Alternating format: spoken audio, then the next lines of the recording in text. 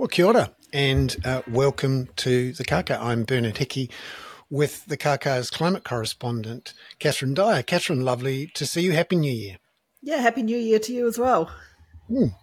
So, Happy New Year is one way to describe it. It's certainly been a hot past year, and looks like we're going to have another hot, maybe even hotter New Year. Could you tell us about the wash-up from the data that came out at the end of calendar 2023? Because it was a doozy. Yeah, it was a doozy, and we'd sort of been hearing about it all the way along. But by the end of the year, certainly the data sets, one of them, Berkeley Earth, came out at 1.54 degrees higher than the pre-industrial record. So, yeah, it was definitely. And it was, I think the interesting thing about it is that it was so much higher than what had been predicted by all of the experts and all of the data sets. So it was unexpectedly high.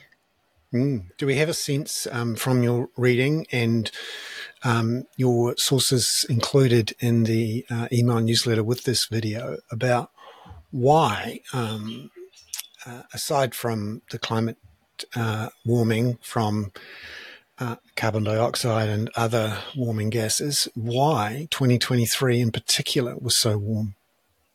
Well, they have had a look at all of the different things that contribute to increasing heat. So that obviously includes man-made global warming. So we know that that's trending along.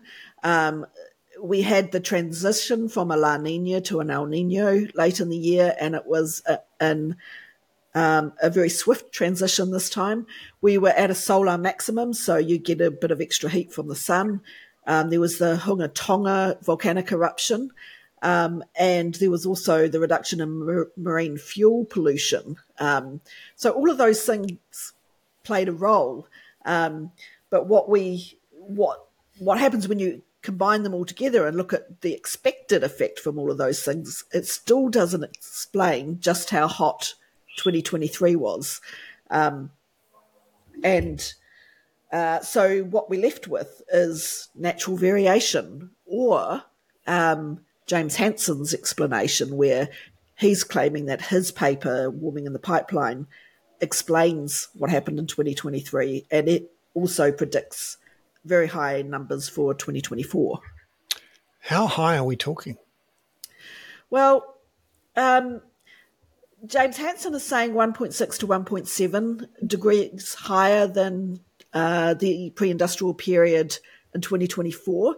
Most of the models, the big data sets, they're predicting a temperature increase that's pretty similar to 2023, maybe a nudge higher, but around the 1.4 to 1.5. So it will be interesting to see how it pans out in comparison to those predictions. But that said, the major data sets, their predictions for 2023 were well wrong. And so there's a bit of caution applied to, how they turn out next year. So when we say well wrong, we mean well low. They were well low, yeah. It's very hard to predict or measure tipping points, and they're not included in the official modelling, the sorts of things that we see out of the IPCC report and that various people are relying on when they talk about the Paris agreements and the likes. But tipping points, is anyone talking at the moment that, maybe we've gone through one or more and they're starting to mount up? Where are we on the tipping point story? Yeah, there is some suspicion from people who, particularly the Antarctic researchers, people who research the cryosphere, that there's a possibility that something has happened in the Antarctic that might later be identified as a tipping point, but it's very hard to tell until you've got sufficient data after it's happened. This is one of the big issues with tipping points, is that they're really, you can't really model them. They're a bit like predicting earthquakes. You might know that something's going to happen, but you can't pinpoint when it's going to be. It will have a big effect, but you can't put that into the model because you just, if you get the timing wrong, then your model is 100% wrong until it actually happens. So, yeah, they're not really in the models, but we know that they're there lurking, and that's really obviously very worrying, particularly for people who do a lot of work on tipping points. I mean, they're probably in a constant state of anxiety at this point because there's a few of them predicted to occur around the 1.5 degree of warming level and maybe even before that. Yeah, because that's the reason 1.5 has been the number we've talked about for so long, is that we wanted to keep it below that to avoid risking triggering some of these tipping points. Well, the more research they do on tipping points, the earlier they have them happening. So, yeah, it is concerning. Yes, and that risk that somehow not only do we have a continued increase in the global temperature, not just of the air but of the sea, and that there is a significant increase quite quickly, is highlighted in the World Economic Forum's Global Risk Report for 2024. The World Economic Forum obviously is the Davos talk shop, which seems to capture the attention of the world in the second or third week of January every year.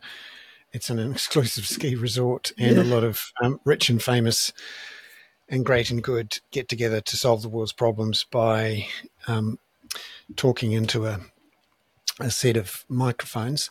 And but they also come up with a big report. It coincided to come in with the World Economic Forum week, Davos week, and that is its global risk report. What is that saying about the environmental risks? Yeah, I have to say I don't love everything about the World Economic Forum, but this report is certainly really interesting. It's looking at global catastrophic risks, so it's looking at things beyond climate change. It's looking at AI and cybersecurity and all sorts of nuclear war, all of the things that present catastrophic risk. And they put out a report every year, and they look at, they have a perception survey as well, where they survey a lot of people in their network as to what risks they perceive as being most imminent and as being the biggest risks, and they pull all that together. And at the moment, they're on the 10-year basis, what are the biggest risks over the next decade? The top 4 are all environmental risks. And when you look at the near term, like the next 2 years, the second biggest risk is climate change associated, but the first one is misinformation and disinformation. And what they're saying about that is AI propagated misinformation and disinformation is the biggest global catastrophic risk over the next 2 years. And it is likely to reduce our ability, human society's ability, to deal with all of those other risks in the long term. So they're all connected in that way, if you like. And on that note, very interesting report out from Reuters this week showing that YouTube is making enormous amounts of money off a new breed of climate denial websites and distributors. And this is based on some research from the Centre for Countering Digital Hate. They've used AI to review transcripts of over 12,000 videos on 96 YouTube channels. And turns out Google is making quite a bit of money out of the ads around this misinformation and disinformation. And of course, its algorithms are designed to spread the most engaging and alarming and sensational stuff around. This report estimated that YouTube made $13 million in ads from spreading this stuff. So you're right, we've got our global information systems almost pre-cooked to cook as many of the minds of the planet as possible, and sadly cook the planet too.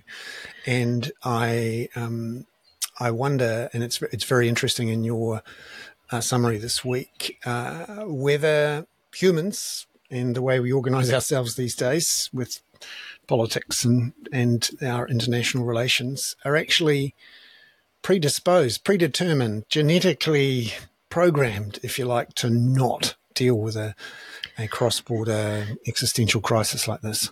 Yeah, there was a really interesting report out of the University of Maine basically saying that evolution might stop humans from solving climate change. So it's talking mostly not so much about genetic evolution, but cultural evolution, which humans are particularly good at. It helps us to adapt to new environments and changing circumstances much more quickly than genetic evolution would allow. So our cultural evolution is very active and much faster than genetic evolution. But yeah, they're basically saying that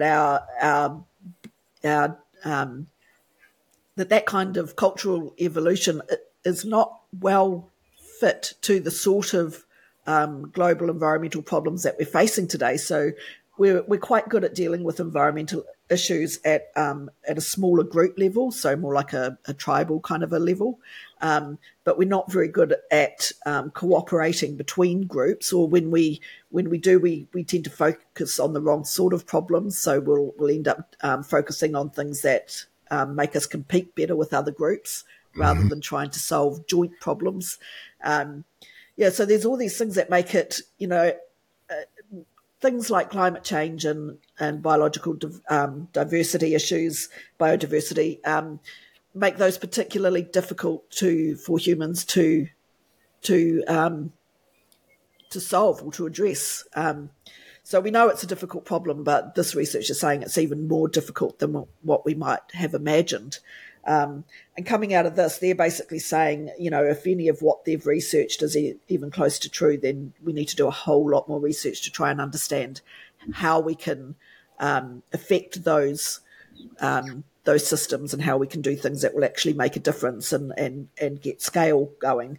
And I definitely agree with that. We need a lot more research money going into understanding the behavioural underpinnings of some of these issues and the cultural evolutionary underpinnings and how we can go about addressing those rather than spending all of our research money focusing on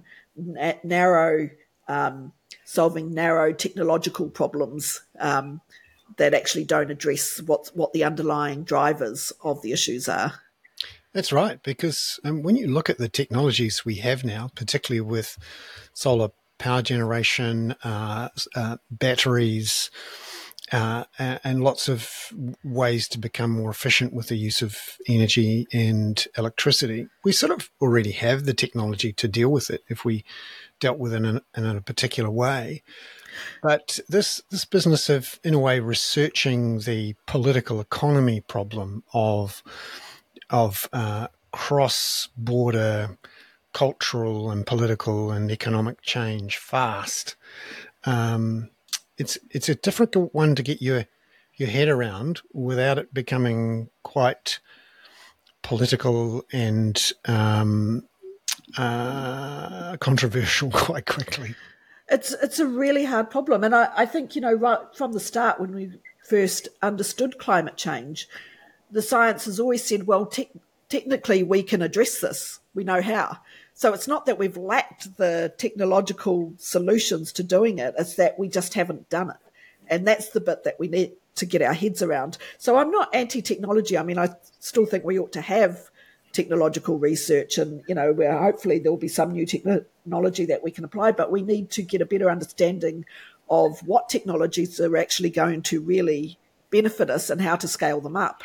And that sort of thing, you need to understand the human drivers underneath it. So, it all comes back to, getting our heads around what are the behavioural, economic, social, cultural issues that stop us acting at the level that we need to act, at the level that is proportionate to the scale of the problem.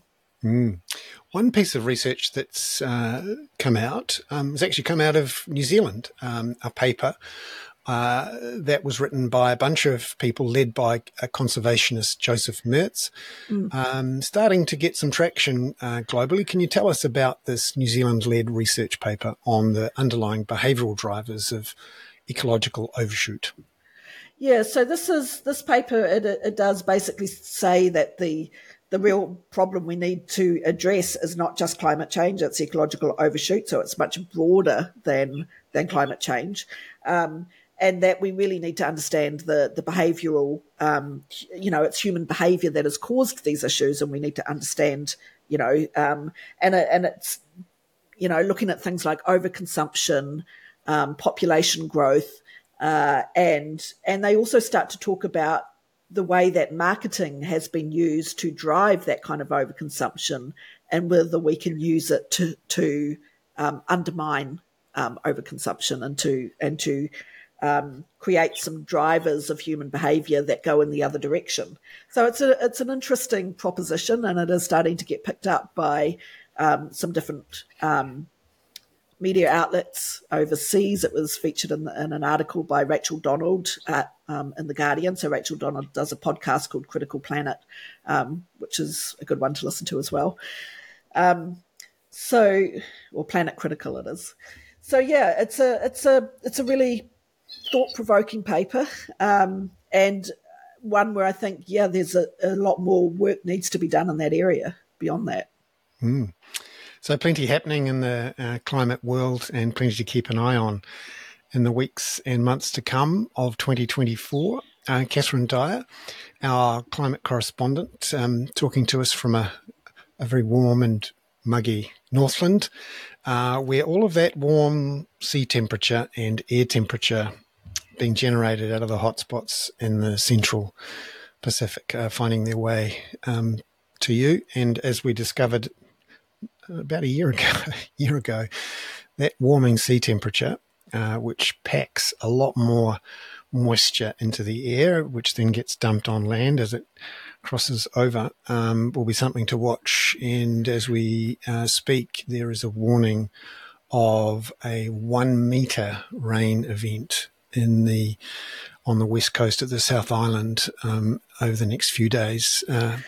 One of the interesting things in the temperature stuff that I was looking at was that when you separate the global surface temperature increase was 1.5, but when you separate land versus ocean, the temperature increase over land hit plus 2 degrees. So it was even higher. So yeah, it really is, starting to have a big impact on land surface temperatures. Yes. Well, we'll keep an eye on this, and we look forward to talking again in a week's time in the weekly climate wrap from Catherine Dyer. Catherine, ka kite anō, ngā mihi nui, and have a great week. Thank you. Ka kite anō.